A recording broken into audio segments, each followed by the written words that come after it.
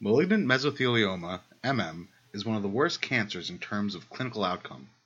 Among the three major histological subtypes, the sarcomatoid type is the most aggressive cancer with a median survival of just 3 to 4 months.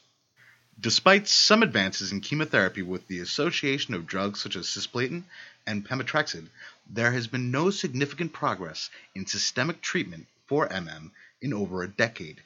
This depressing situation is mainly due to the lack of understanding of the complex biology of this cancer, and is complicated by the fact that MM is often detected late in the development of the disease.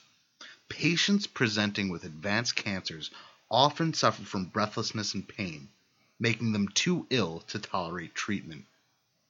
These patients are frequently excluded from therapeutic approaches. Of those that receive treatment, nearly 2/3 of patients fail to show a response to current procedures. To improve outcomes for patients with such aggressive cancers, clinicians are faced with two challenges.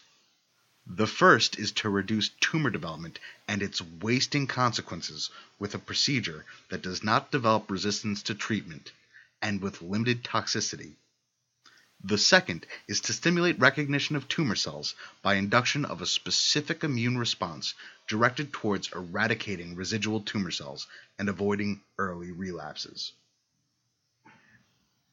As the first goal is difficult to reach, scientists have focused their efforts on improving tumor cell recognition by immune cells. For the last decade, the potential of epigenetic drugs in reactivating the function called expression of silenced genes has been confirmed. They previously demonstrated that, in addition to the toxicity of a test substance on a cell cytotoxicity, treatment with a drug called SAHA, also known as vorinostat, contributes to an increase in immune response in tumor cells in the body. In other words, treatment with SAHA not only killed tumor cells, but also had an immune cell boosting effect. 6 years ago, scientists determined the potential of a natural compound, curcumin, alone or in combination with other natural compounds, had the ability to alter or modulate target genes' cellular phenotype without altering the genotype. Curcumin is a plant-derived compound and principal curcuminoid of turmeric, a member of the ginger family. To date, curcumin has been used mainly for chemoprevention, acting as an agent to multiple targets or disease pathways. This agent can be selected for therapy, in particular using other routes of administration than the diet.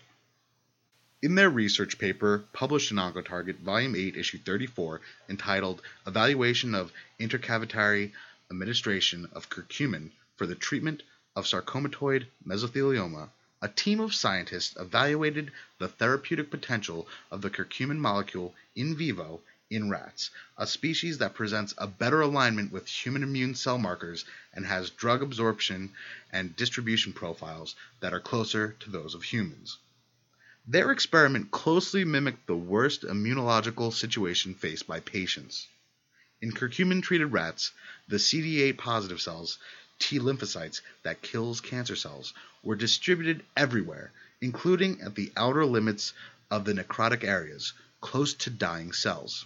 In contrast, in SAHA-treated rats, the distribution was by different degrees of distribution, heterogeneous, with few CD8 positive cells at the periphery of necrotic areas and a maximum density at different points of the unaltered tumor tissue, sometimes at the vicinity of growing nodules. This distribution is shown in the figures E and F on the blog. The presence of wide distribution of the cancer-killing cells in the rats treated with curcumin and the higher extent of areas of dead cells and the absence of a concentrated group of resistant tumor cells observed within the tumor tissue after treatment with curcumin shows that curcumin has viable potential as a treatment option for malignant mesothelioma patients. The curcumin molecule and associated cells represent a good basis both for future optimization of treatment procedures and for investigations of modification of the status of immune cells, macrophages, in CD8 positive T cells induced by the treatment.